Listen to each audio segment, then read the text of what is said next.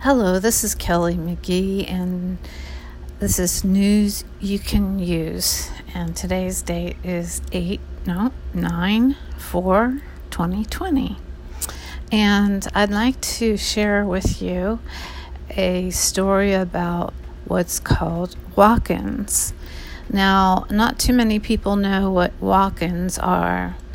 It's WALK dash INS. I once had my palm read, so to speak, and I asked if I had any walk-ins, and she didn't even know what they were. So I hope you enjoy this.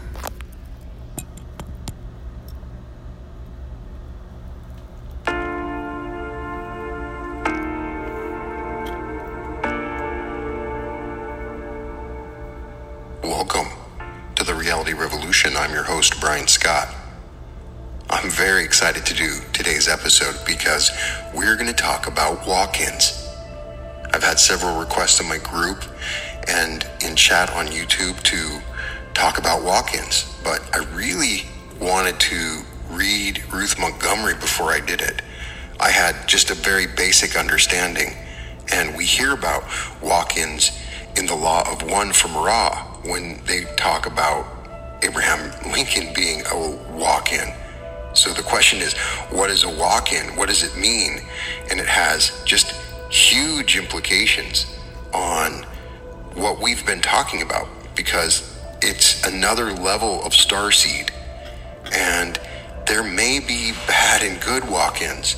And I will read some different passages from stuff that I've found and kind of try to break down what this stuff means.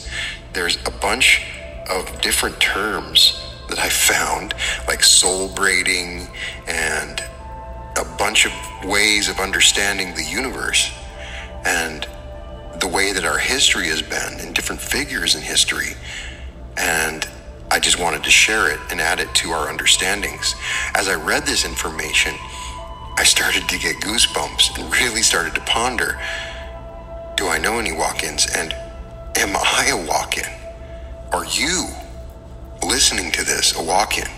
I mean, it's certainly possible that you were attracted to this episode purely because you are a walk-in. And as a walk-in, you knew that you needed to hear this episode to reawaken certain memories.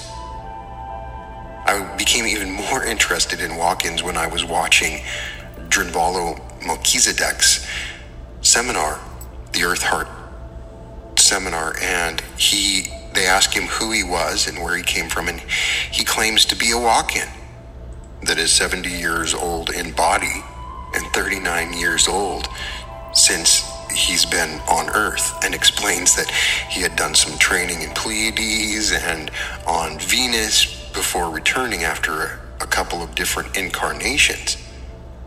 So then you start to really think, are there a bunch of walk-ins? Is it a regular phenomenon? What does it mean? We are in a battle between what appears to be good and evil, and then other higher sources say, oh, it's not even a battle at all. But there's definitely the yin and the yang, the polarities of this particular density are very strong. And so it is likely that there are negative and positive walk-ins. And I've met people that have had huge transformations in their life, where we talk about identity shifts, and I have had a huge transformation in my life. Could it be instigated by near-death experiences?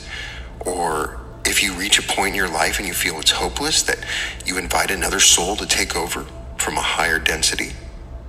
That's what we're talking about with walk-ins, that another soul can come in and walk in essentially to your incarnation, and the other soul either stays or goes on. And we're going to actually try to figure out where the other soul would go, because I believe that the Law of One sort of answers this question, because it made me ask questions. Am I me? Because as Ruth Montgomery explains, you have the same memories when you are a walk-in, and there's a process when the walk-in takes over. And so we're going to talk about this and prepare to have your mind blown, or maybe it's all BS, who knows? but Ruth Montgomery is one of my favorites. She was a journalist, one of the great authorities on psychic phenomenon, who was originally a journalist and started reporting on psychic phenomenon and different things. And she wrote a book called Strangers Among Us, which was really hard to get a copy of because it's out of print. And it has a bunch of interesting material on walk-ins, as well as I have found multiple other books and different resources that I've found on walk-ins. And what does all of this mean? What does it mean to be a walk-in? Am I a walk-in? Are you a walk-in? Well, let's find out what we can discover from some of this classic material. I recommend that you watch my episode on Wanderers and Starseeds to get an idea of this. That's a really good basic beginning point. We talk about the prevalence of reincarnated souls from other planets, other galaxies, that are here for a reason, for a variety of reasons, to help raise the density of the planet. And the reason we have this is in numerous hypnotic sessions where people are regressed through past lives. They a lot of times will end up talking to people that are reincarnated from other planets. And it's not just once or twice. Dolores Cannon has hundreds of incidents that she documents in her books, as well as others. But beyond the idea of the starseed, perhaps an even more advanced being would not want to jump in a particular body from birth and go through the whole process of being a baby and then being a child. I'm sure at some point where you have a high enough density, you would choose to walk in agreement with the other soul, possibly, as I understand it. Ruth Montgomery writes, "The mystery of walk-ins. There are walk-ins on this planet, tens of thousands of them. Enlightened beings who, after successfully completing numerous incarnations, have attained sufficient awareness of the meaning of life that they can forego the time-consuming process of birth and childhood, returning directly to adult bodies. A walk-in is a high-minded entity who is permitted to take over the body of another human who wishes to depart. Since a walk-in must never enter a body without the permission of its owner. This is not to be confused with those well-publicized cases, such as were described in The Three Faces of Eve and The Exorcist, in which multiple egos or evil spirits are vying for the possession of an inhabited body. The motivation for a walk-in is humanitarian. He returns to physical being in order to help others help themselves, planting seed concepts that will grow and flourish for the benefit of mankind.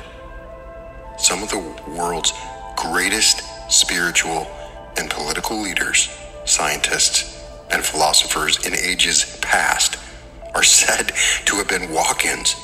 But during these final decades of the 20th century, the pace has been steadily accelerating, and many more of them are entering mature physical bodies to prepare us for the shift of the earth on its axis at the end of the century and the new age that is dawning.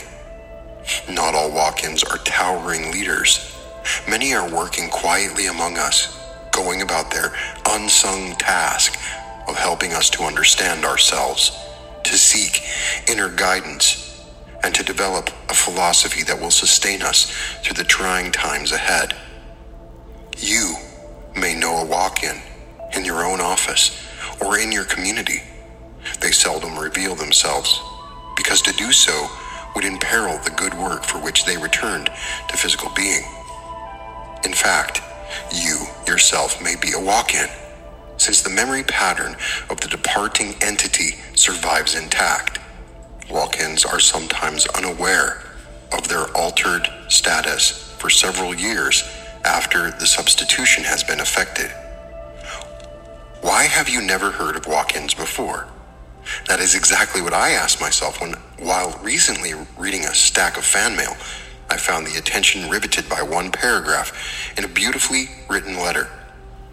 My unknown correspondent, after mentioning that she was disappointed in having found no new book by me for the past 2 years, wrote, "Are you looking for ideas for future books?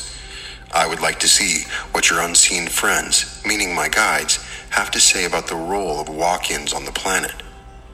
As they will tell you, a walk-in is a highly evolved entity who always with permission enters the body of a human who wishes to check out before completing the tasks he has begun.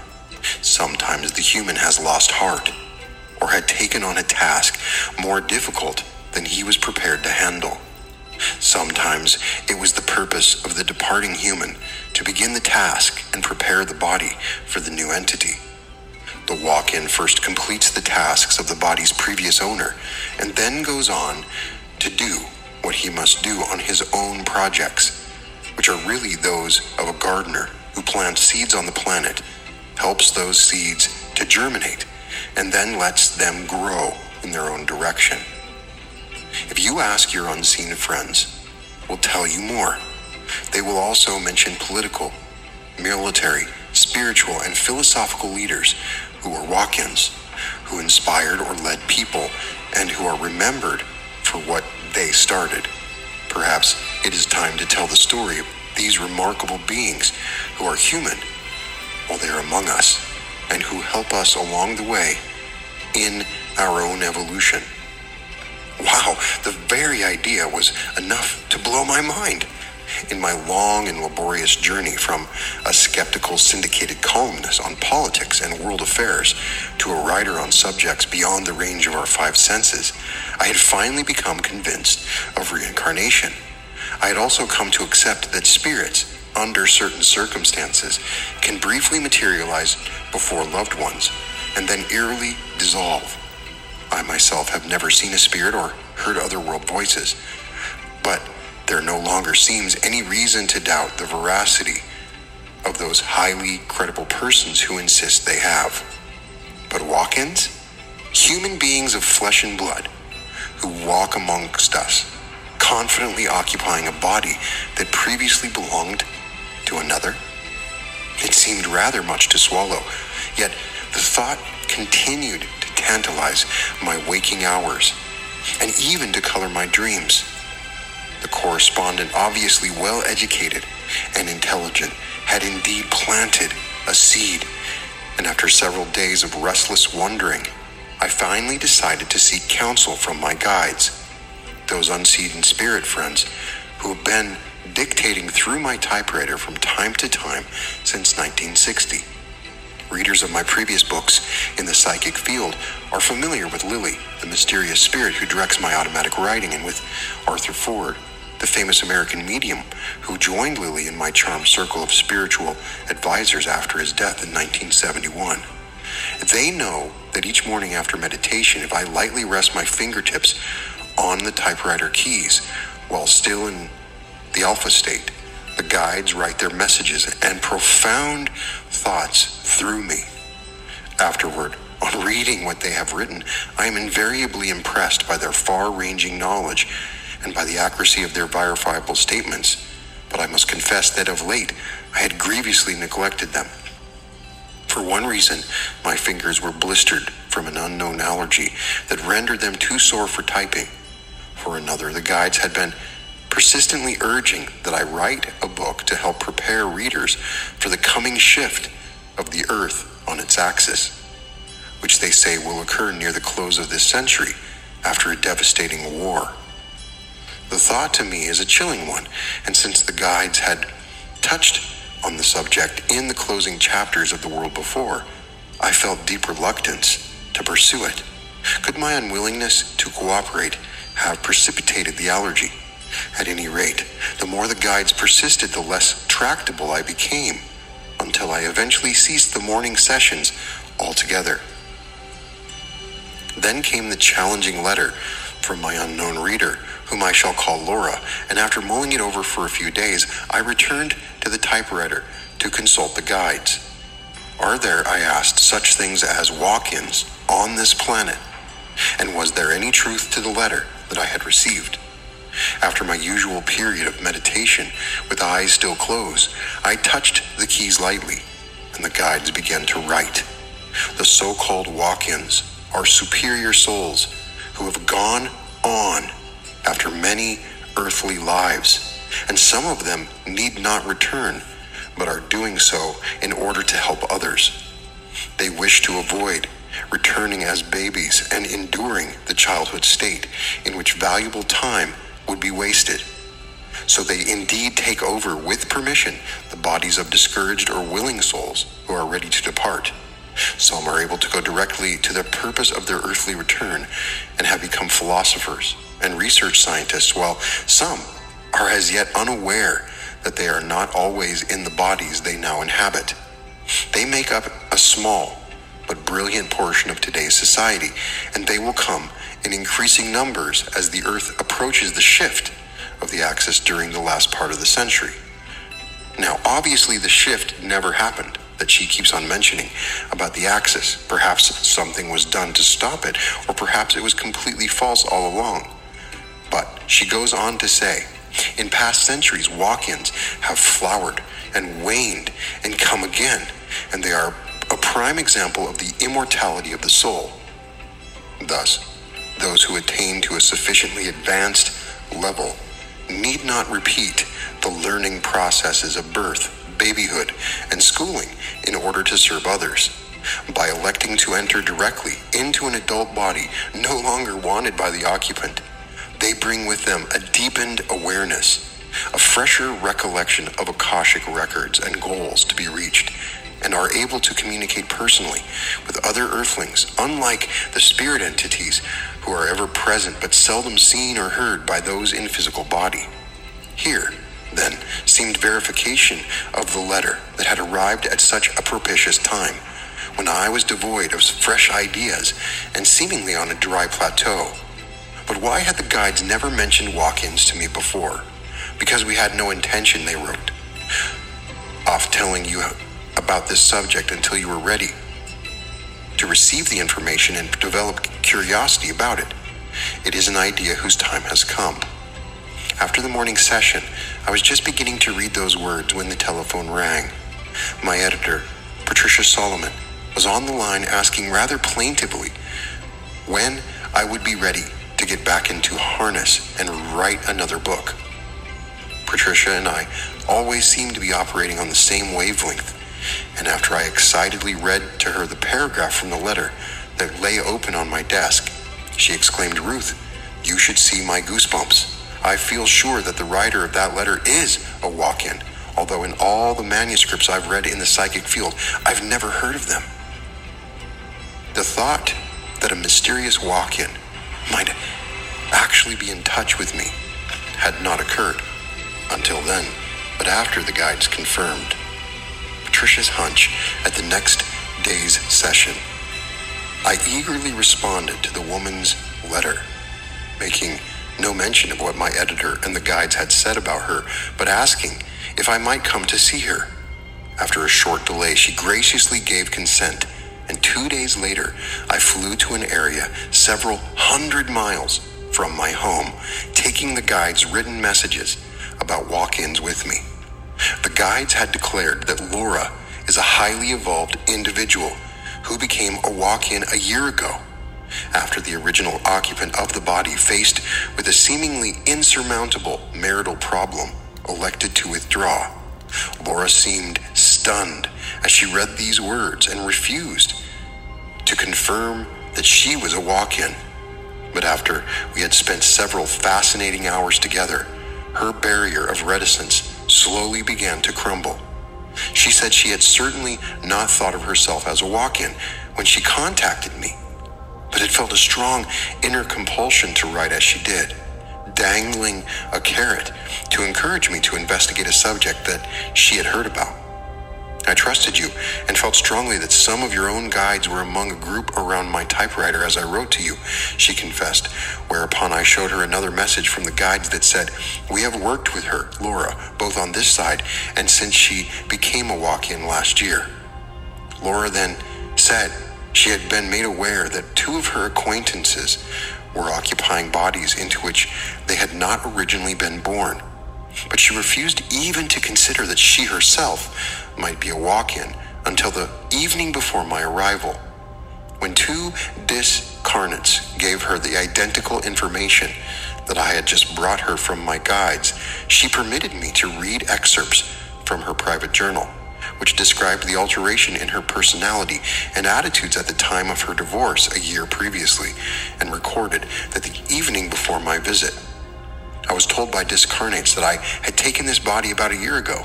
They who told me said I needed this piece of information before meeting with Ruth in order to field her questions with wisdom for the greatest of all.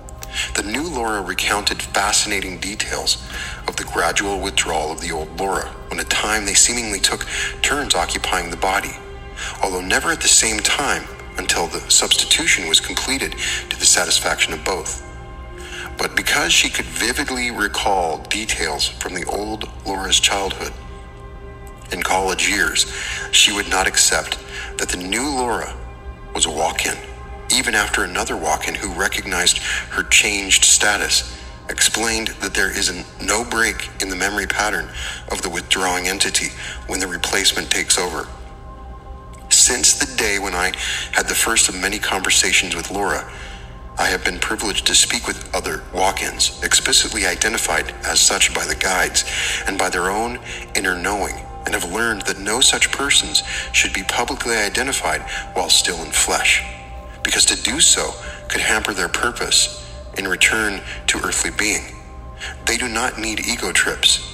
They come not as masters or authorities, but as servants and workers whose task it is to help others discover truth for themselves.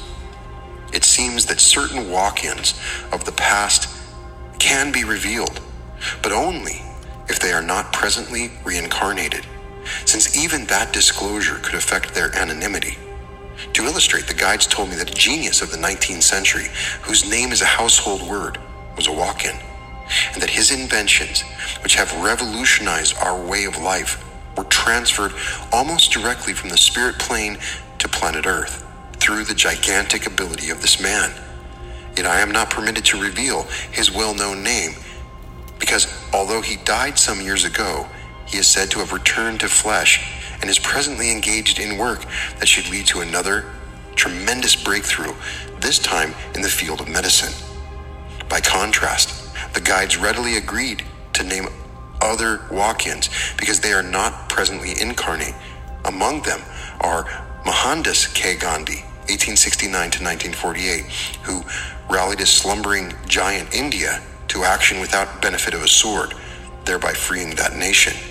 Benjamin Franklin, 1706 to 1790, the printer, author, publisher, inventor, scientist, public servant, and diplomat, who had been called the first civilized American and America's first world statesman. Abraham Lincoln, 1809 to 1865, taking over from a country lawyer who, after several traumatic experiences and violent headaches, withdrew in favor of the lofty entity who entered that body, signed the Emancipation Proclamation, and sadly led America in a divisive but necessary war to free the countless souls trapped in slavery. Harvey Firestone, who virtually put the modern world on wheels by pioneering the manufacture of pneumatic and balloon tires. Emanuel Swedenborg, who, after having attained the highest pinnacle of scientific fame and proposing all that the world was prepared to understand or conceive at that time, willingly gave up earthly fame and fortune to step aside so that a transcendental soul might use that well-known body to teach the oneness of the spiritual and physical world. The guides say the new entity arrived after the experience in which the original entity, the scientist, saw the heavens opened wide and realized that his own work was satisfactorily completed, and that another would further the cause of mankind by taking over his physical body. A prime example of the good that comes from walk-ins arriving fully armed for their work as adults, the guides added. Meister Eckhart, 1260 to 1327, the German monk and scholastic mystic, who taught that the goal of the human soul is union with God. Shankara, 788 to 820, the dropout from Hinduism and leading exponent of Advaita Vedanta. Joseph, the biblical Canaan, led with a coat of many colors, who after being sold into slavery by jealous brothers, stepped aside for a highly evolved entity who interpreted the dreams of the Pharaoh and rose to become a wise governor of Egypt. The Christ Spirit, who according to the guides became the greatest of the walk-ins at the time of the Nazarene's baptism, when God became manifest in the man Jesus. The guides will have more to say about this later, but it is interesting to note that Edgar Cayce, the seer of Virginia Beach, also said that the Christ Spirit did not enter until Jesus was baptized by John the Baptist. My spirit friends say that since a walk-in automatically inherits the memories of the departing entity, he may continue for some time to identify himself with John or Mary Doe he has replaced, but he will immediately begin to discover within himself a new awareness of life energies, deeper perceptions, clearer goals, and a love for all beings. The often muddled individual who vacated the body is replaced by one who intuitively knows how to solve the problems that blocked the other's progress. The walk-in for a time may believe that he has simply been granted new insight, and because he has agreed before entering the body to complete the tasks begun by the walkout, few of his associates will suspect the substitution of egos. Yet as time passes and the person becomes more energetic, hopeful, and dedicated, relatives and friends will remark on the great improvement in his attitude. Passivity is gone, and with it the previous reluctance to attack new problems and find a way out of the despair or boredom. When such improvement occurs, associates at first will marvel at the alteration, but then will come to accept that the person has successfully passed through a period of depression. Gradually, as old projects are completed, the walk-in will move into new pathways, and when he realizes that he was not originally born into the body he now occupies, he will be irresistibly drawn to other walk-ins who are already at work raising the level of humanity. In fact, they will seek him out and help him in his adjustment. And what of those who choose to vacate their bodies in favor of a walk-in? The guides stress that a walkout is not a cop-out. No karmic penalty attaches to such a decision. For unlike a suicide, he is not destroying life.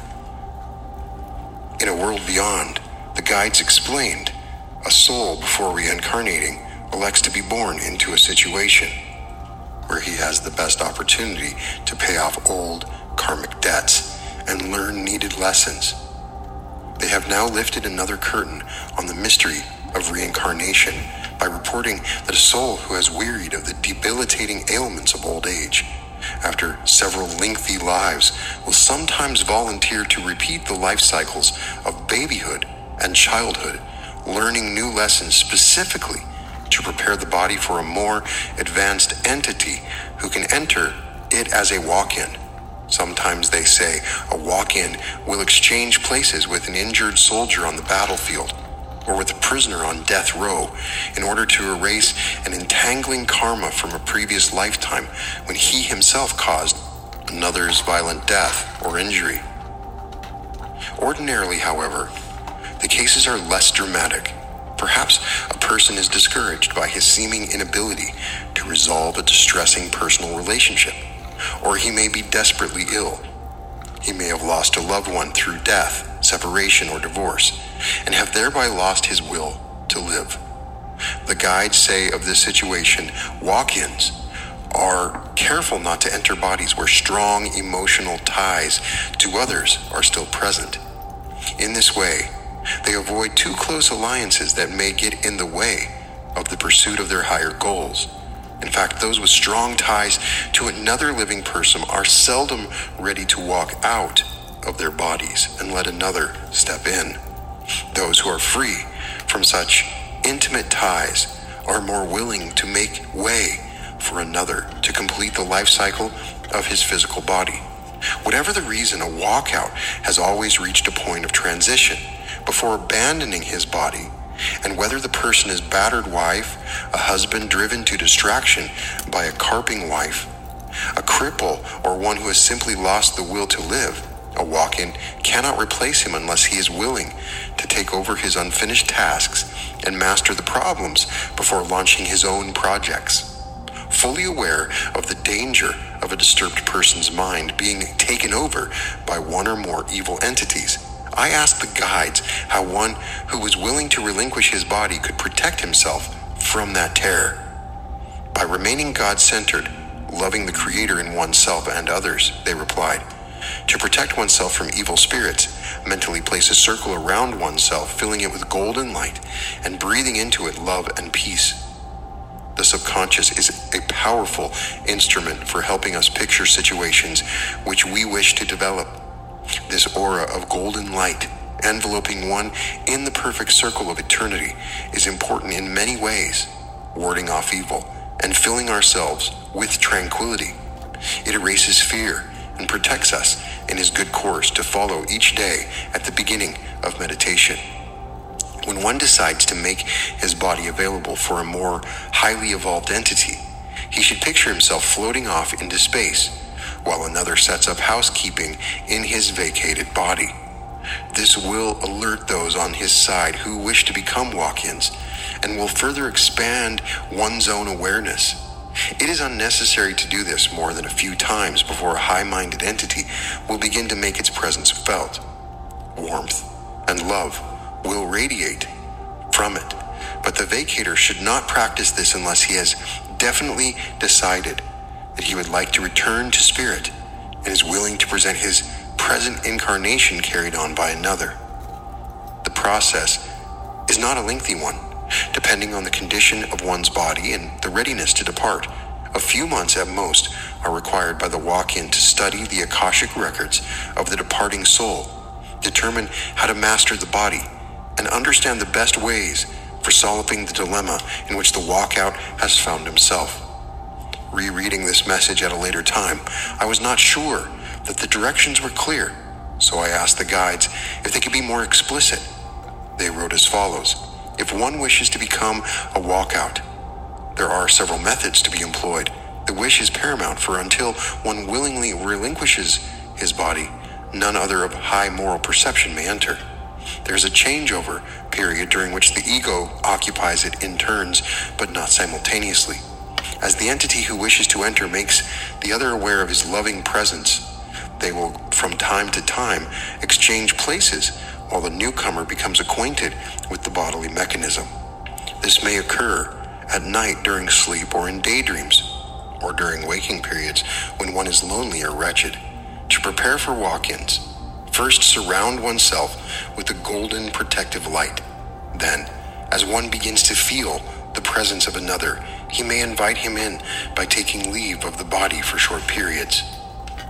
The best time for this is while lying in bed or on the floor, so that no injury would result from a brief period of unconsciousness while the entity slips into the vacated mind. To ensure that the right entity or one on the same wavelength is entering, one should remember that this feeling of rightness is the real test. If he feels relaxed and comfortable with no sense of panic or remorse, it is satisfactory to proceed with the tentative experiment, for it need not be final until one has said in so many words, "I will go now," and leave all in your hands. Then he will rest for a time before opening his spiritual eyes to the spirit plane. The same day that the guides typed this message, on August 23rd, 1978, an article in the Washington Post reports as follows: suicides among young Americans have tripled in the last 20 years. About 5,000 Americans between the ages of 15 and 24 take their lives every year. The phenomenon has affected a startling cross-section of youth from all social, economic, and racial backgrounds. If the guides are correct, then surely the method they describe is a more ennobling way to withdraw from an intolerable situation than to quench the flame of life and incur karmic penalty through suicide.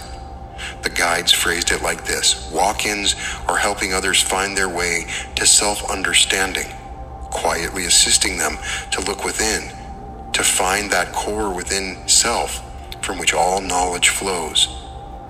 They are at work in a variety of ways as physicists, truckers, teachers, scholars, writers, and housewives, For until they are freed of tasks undertaken by the original owners of the bodies, they will not advance their own work, which is that of trying to bring peace and understanding between peoples. Those who would contemplate suicide might better give thought to permitting these superior souls to use their bodies and let them take over during sleep or sickness, withdrawing into spirit to rest for a time and reassess their own goals. Why destroy a usable body when it will serve a laudable purpose for another? Why indeed? So why end it when you can just invite a higher entity being to take over your life and fix all of your problems? Possibly this is true. I'm not sure. So we get more detail about Abraham Lincoln in particular in the Law of One material when they ask questioner, wondering if the one Abraham Lincoln could have possibly been a wanderer. Ross said, "This is incorrect. This entity was a normal, shall we say, earth being, which chose to leave the vehicle and allow an entity to use it on a permanent basis. This is relatively rare compared to the phenomenon of wanderers. You would do better considering the incarnation of wanderers, such as the ones known as Thomas, the one known as Benjamin." Then, in another question, "Thank you, can you tell me where the entity that used Lincoln Abraham's body, what density he came from and where?" "The entity was fourth vibration," Ross says. In another question, they ask, "Earlier you mentioned Abraham Lincoln as a rather unique case. Is it possible for you to tell us what the orientation was and why the fourth density being used Abraham's body and when this took place with respect to the activities that were occurring in our society at the time?" Ross says this is possible. They then ask, "Well, in that case, I would like to know the motivation for this use of Abraham Lincoln's body at that time." Ross says the one known as Abraham had an extreme difficulty in many ways, and due to physical, mental, and spiritual pain, was weary of life, but without the orientation to self-destruction. In your time, 1853, this entity was contacted in sleep by a fourth density being. This being was concerned with the battle between the forces of light and the forces of darkness, which have been waged in fourth density for many of your years. This entity accepted the honored duty of completing the one known as Abraham's karmic patterns, and the one known as Abraham discovered that this entity would attempt those things which the one known as Abraham desired to do, but felt it could not. Thus the exchange was made. The entity, Abraham, was taken to a plane of suspension until the cessation of its physical vehicle, much as though we of Ra would arrange this instrument to remain in the vehicle, come out of the trance state, and function as this instrument, leaving this instrument's mind and spirit complex in a suspended state. The planetary energies at this time were at what seemed to this entity to be a critical point, for that which you know as freedom had gained in acceptance as a possibility among many peoples. This entity saw the work done by those beginning the democratic concept of freedom, as you call it, in danger of being abridged or abrogated by the rising belief and use of the principle of enslavement of entities. This is a negative concept of a fairly serious nature in your density. This entity, therefore, went forward into what it saw as the battle for the light, for the healing of a rupture in the concept of freedom. The entity did not gain or lose karma by these activities due to its detachment from any outcome. Its attitude throughout was one of service to others, more especially to the downtrodden or enslaved. The polarity of the individual was somewhat, but not severely, lessened by the cumulative feelings and thought forms which were created due to large numbers of entities leaving the physical plane due to the trauma of battle. So this would indicate that if you have a walk-in, you're put into a sort of state of suspended animation while the physical body is alive. Ruth Montgomery doesn't go into that kind of detail, but maybe. And then it also says that in this particular case, the entity that took over Abraham Lincoln lost polarity, went down, was fourth density, but maybe a little bit less fourth density because he was involved in that war. So it was a real sacrifice. He sacrificed his own soul and his placement in the universe to make that particular change. Perhaps it helped him in the future. They don't indicate that. In another book by Yvonne Perry called Walk-ins Among Us, open your personal portal to cosmic awareness. If Von Perry explains that everyone likes the convenience of walking into a place and getting instant service. We have walk-in medical clinics and walk-in hair salons where we can obtain services without having to wait. We walk into a restaurant where the server takes our drink order. A few minutes later, we are sipping our favorite beverage, and our food comes to the table soon after. In the ideal world, our meals are free. But for now, let's say the check comes without our having to remind the server to bring it or wait for him to return with our change or credit card. A friend of mine told me he walked past a paper that was still rolled up in the protected plastic bag, and the words "walk-in" caught his eye. It was an advertisement for walk-in tubs. Really, the water would spill out when you open the door. I'm still waiting for my walk-in closet to start putting in my clothes and hangers, but overall, Earth life as a walk-in soul is a grand experience. Even though we do have spirit beings to assist us, souls walk into an adult body with all its quirks, conditioning, and dysfunction may not get a grand welcome from humans upon arrival. Certainly not a soul entering as a sweet little newborn. No baby showers, designer nurseries, or parents and grandparents cooing and oohing over us. No, most of our friends and family do not even know we are here, much less that the soul they celebrated when this body was born has left the building. Many times, the body that a starseed soul walks into has some type of disease, injury, or emotional imbalance. The natal or walkout soul may have left behind a distressing life situation, such as limiting beliefs about him, unenlightened social conditioning, or some detrimental or even abusive behaviors in its muscular and cellular memory. Additionally, the walk-in soul may feel disoriented, confused, and confined as it acclimates to expressing itself in a human body. An earth seed soul navigates through life using only the lower three chakras governing survival on the planet. A starseed functions through the upper and lower chakras and is able to access and bring multidimensional reality into its earth life experience. Whenever a new owner takes possession of a property, there is work to be done. The walls may not be painted, the floor may need to be replaced, or the bath or kitchen may need to be completely remodeled. It is often the same with the soul exchange. The incoming soul inherits the decor, trash, weeds, and mess of the former soul. It is the responsibility of the walk-in soul to resolve and transmute the outstanding issues of the walk-out soul before the new soul's mission can begin in full. It is not uncommon for the walk-in to gut the relationships that the first soul maintained. Within the first relationships that the first soul maintained, if you think you are a walk-in, chances are you can look back on your journey and see a time when you went through multiple and sudden changes that drastically shifted the direction of your life. You may have awakened from a coma and realized that you were not the same person you were when you went to sleep. Perhaps a suicide attempt, surgery, a serious medical condition or injury, a near-death experience, or a dark night of the soul preceded these changes. These are common situations that a natal soul may set up as an exit point.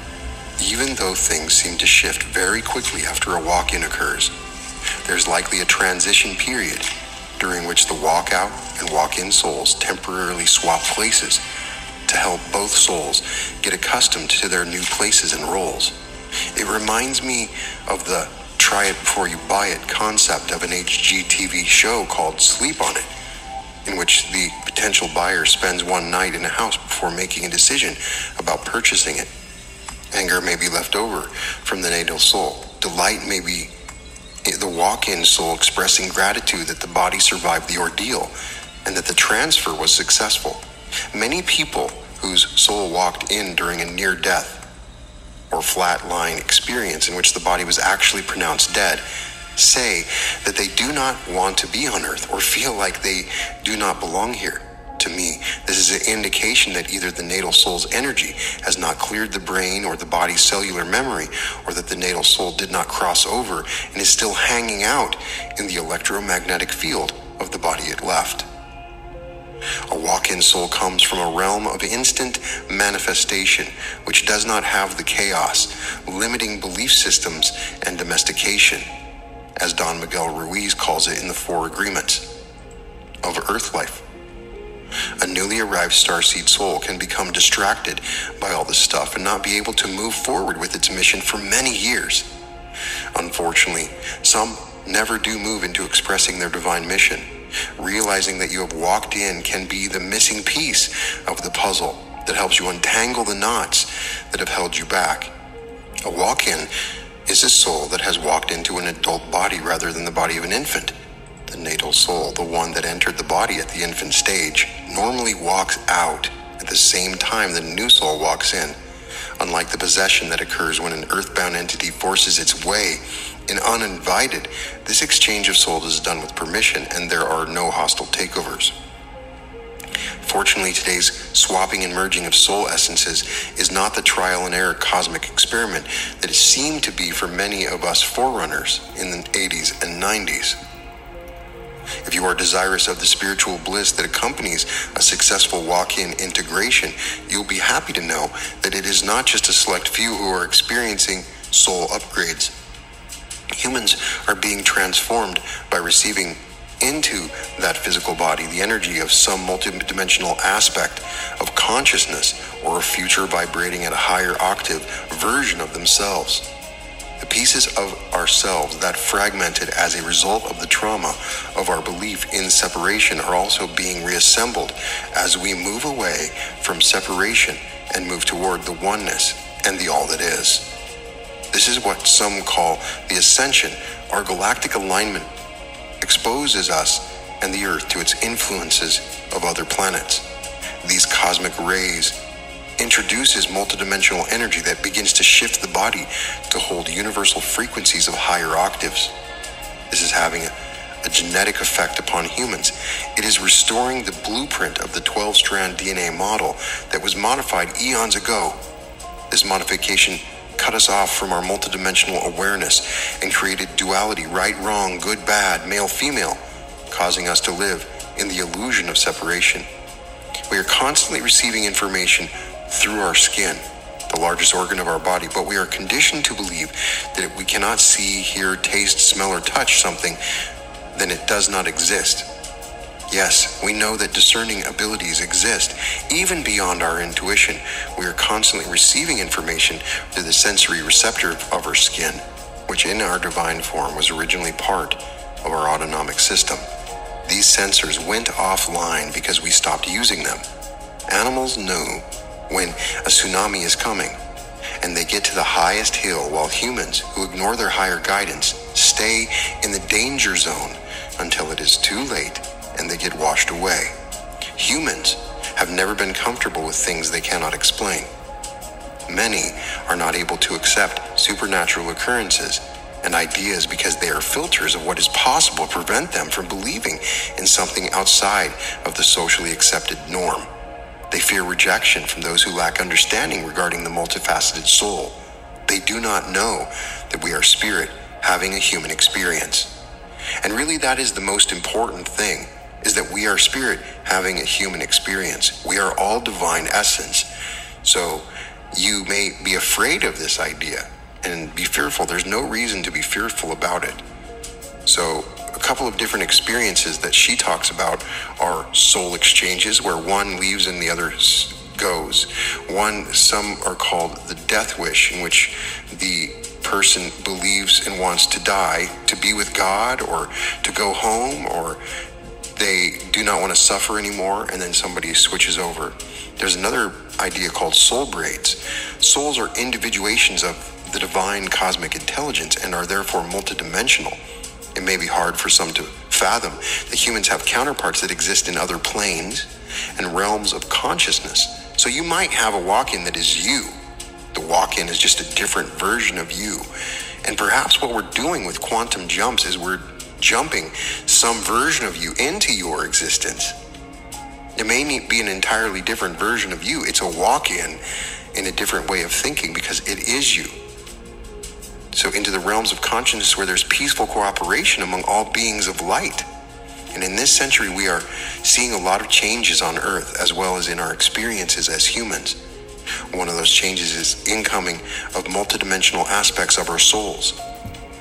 These are called soul braids or walk-alongs, in which the energy of an additional soul joins the Earth mission, but the original personality soul does not leave. Instead, the two souls integrate. There may be name changes as a result. There are certainly physical, emotional, and cognitive changes. Sometimes companion souls move in and out of the body as needed. One will hold the body while the other takes care of a matter in another dimension or level or vibrational consciousness, and then swap places or peacefully cohabitate and collaborate on a project for which both souls are needed. There are times when an aspect of a soul will come to aid the embodied portion of the soul by offering special skills.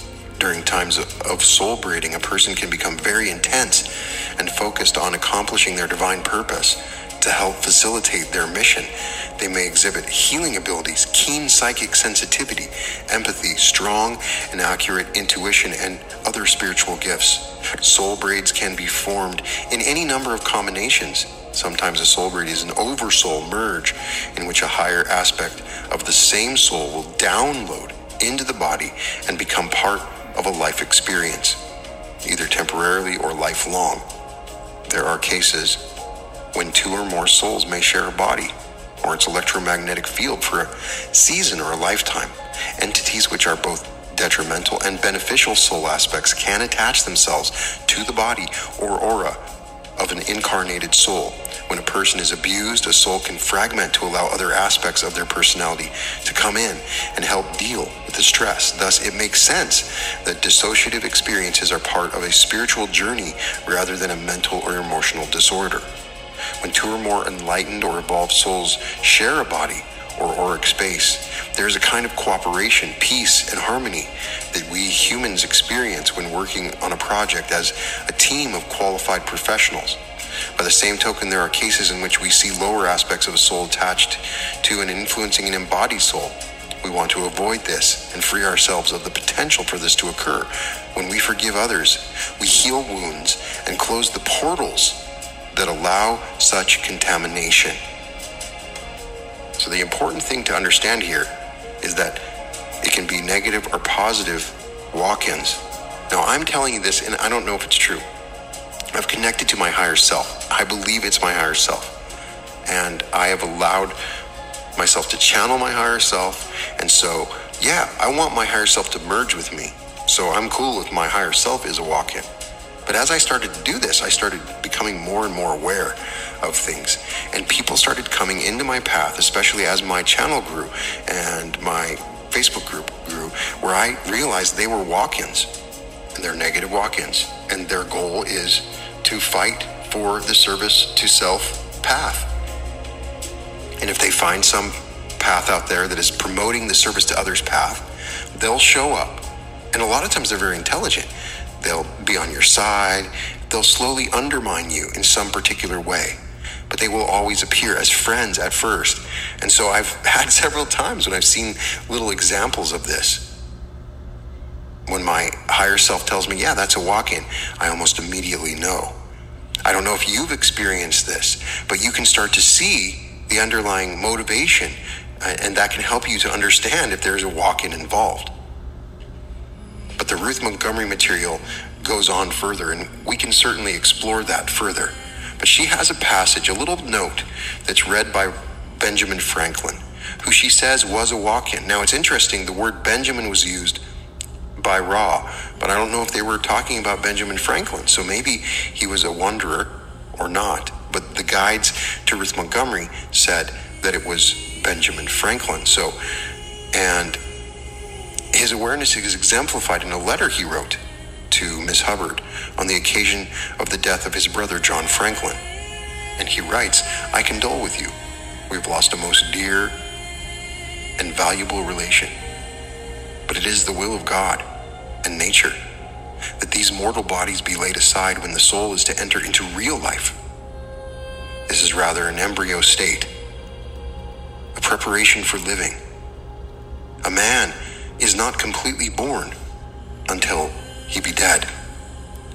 Why then should we grieve that a new child is born among the immortals, a new member added to their happy society? We are spirits, that bodies should be lent us while they can afford us pleasure, assisting us in acquiring knowledge, or in doing good to our fellow creatures is a kind and benevolent act of God. When they become unfit for these purposes and afford us pain instead of pleasure, instead of an aid, become an encumbrance, and answer none of the intentions for which they were given, it is equally kind and benevolent that a way is provided by which we may get rid of them. Death is that way. We ourselves, in some cases, prudently choose a partial death. A mangled, painful limb, which cannot be restored, we willingly cut off. He who plucks out a tooth parts with it freely, since the pain goes with it. And he who quits the whole body parts at once, with all pains and possibilities of pains and diseases, which it was liable to or capable of making him suffer. Our friend and we were invited abroad on a party of pleasure, which is to last forever. His chair was ready first, and he has gone before us. We could not all conveniently start together, and why should you and I be grieved at this, since we are soon to follow and know where to find him? Adieu, Benjamin Franklin.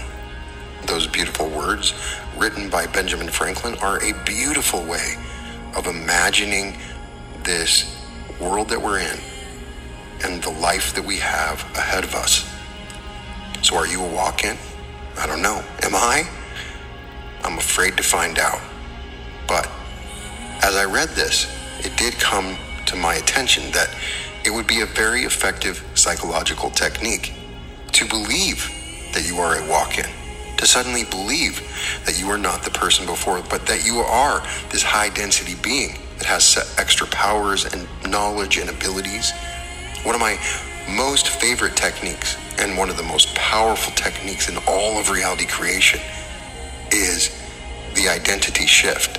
And if you can truly change your identity, as Frederick Dodson documents in his book, Parallel Universes of Self, some people have instantly healed that have multiple personality disorders. When changing personalities, suddenly their limp goes away.